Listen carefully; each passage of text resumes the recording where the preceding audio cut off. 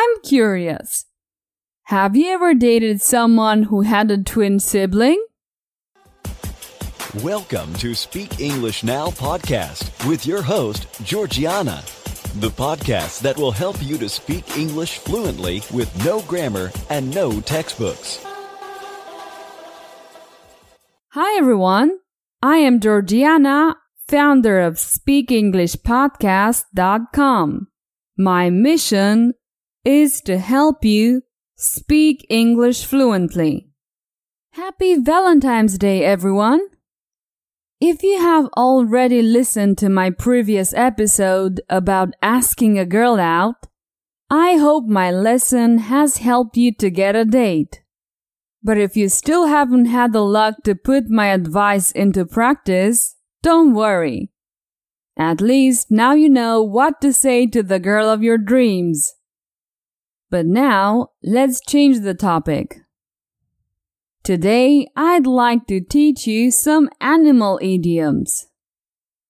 I'm sure some of them will sound familiar because they are quite popular. And with the point of view story, we're gonna practice the expressions and compare the different grammar points. It's the perfect way to learn grammar and new vocabulary without memorizing. The story will be romantic, but with an unexpected turn of the events. Alright, let's talk about idioms now. Supposing you're talking to a friend and he insists that you reveal him a secret. Suddenly he says, "Come on, let the cat out of the bag." And you're wondering, what on earth is he talking about? I don't have any cat in the bag. Well, you've just heard an animal idiom. You're probably wondering what an idiom is. Well, it's an expression. It's a creative way to share an idea or a feeling. So you shouldn't take the meaning literally. Idioms aren't always easy to learn and understand. That's why I recommend that you learn them in context. I have prepared some examples and a story to help you understand better the idioms of this episode. The important question is, should you use idioms when you speak English? Of course, you can use idiomatic expressions whenever you want, but you gotta be careful. Only use them when you are sure of the meaning and context. I personally believe that if English is not your mother tongue, there is no reason for you to use idioms. On the other hand, since idioms are commonly used by native English speakers, you need to understand them. That's why I introduce new expressions in each episode. Do you like to listen to songs or watch TV shows in English? Well, knowing the meaning of the most common English expressions will make your experience more enjoyable. Let's start. Idiom number 1. The elephant in the room. We use the expression of the elephant in the room when there's a difficult subject that people don't want to talk about. Everyone is aware of the issue, but they prefer to ignore it because it makes them feel uncomfortable. Examples. Anne is 40 years old, and the fact that she's still living with her parents is always a big elephant in the room. I don't want to ask the question, though it's the big elephant in the room. Idiom number 2. Hold your horses. This expression means to hold on, be patient. It's used to tell someone to stop and consider their decision or opinion about something carefully. You could also use these similar expressions. Hold on, just wait until, hang on, hold on a minute. Examples. Hey, hold your horses. Just stop and consider things before you do something you'll regret later. Just hold your horses, Tom. Let's sit down and think about it for a while. Number 3. Let the cat out of the bag. This idiom means to reveal a secret, usually without intending to. Examples: she has let the cat out of the bag about her mother's true intentions. I told Mary to keep the party a secret, but she went and let the cat out of the bag. Number 4. Be like a fish out of water. We use this expression when someone doesn't feel comfortable or relaxed because they are in an unusual or unfamiliar situation. Examples: a girl of her age would be like a fish out of water when traveling to another country. Well, I'd be like fish out of water if I had to speak in public. Number 5. Have ants in your pants. We use this idiom when someone can't sit still because they're too excited or worried about something.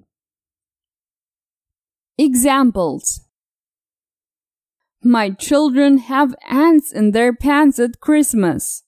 They are excited about their presents. She's waiting for her boyfriend to call. That's why she's had ants in her pants all day. Number 6. Go to the dogs. This expression means to become much worse in quality or character. Examples: after Claire quit, the business went to the dogs. Because our corrupt politicians, our country will soon go to the dogs. Number 7. Puppy love. Sometimes people use this expression in a derogatory way when they don't take a relationship seriously. Example: he says he loves her, but it's just puppy love. Number 8. All bark and no bite. When someone is all bark and no bite, it means they are threatening to do something to you, but in the end they're not going to do it. Example: Bill always says he'll call the cops if I don't get off his property, but we all know he's all bark and no bite. Number 9. Bark up the wrong tree. This means to have a wrong idea or do something in a way that won't give you the result you're looking for. Example: he's convinced he'll solve the problem, but I'm pretty sure he's barking up the wrong tree. And number 10. You can't teach an old dog new tricks. It means that it's almost impossible to teach someone new skills or to change someone's habits or character. Example: I give up. I can't convince Granny to use a smartphone. I guess it's true when they say that you can't teach an old dog new tricks. All right. Let's listen to the animal idioms once again. The elephant in the room. Hold your horses. Let the cat out of the bag. Be like a fish out of water. Have ants in your pants. Go to the dogs. Puppy love. All bark and no bite. Bark up the wrong tree. You can't teach an old dog new tricks. Okay, now let's continue with the point of view story to practice a little more the new expressions. This kind of story will help you to improve your English grammar. It's very simple. I tell you the same story more than once. Every time, I change a grammatical aspect. So you can see how grammar changes and you can compare. You just have to listen. Alright, let's start. Jane and Paul had been dating for a while and they always told each other everything. Last week, they were talking about a delicate subject. It turned out that Jane was a little distracted and let the cat out of the bag. She told Paul a secret she'd been keeping for years. Suddenly, Paul felt uncomfortable and wanted to leave the room. Jane had to tell him to hold his horses. At that moment, she was like a fish out of water. It was the first time she felt so uncomfortable with her boyfriend. Ignoring the elephant in the room was impossible. Paul, on the other hand, started moving around the room like he had ants in his pants.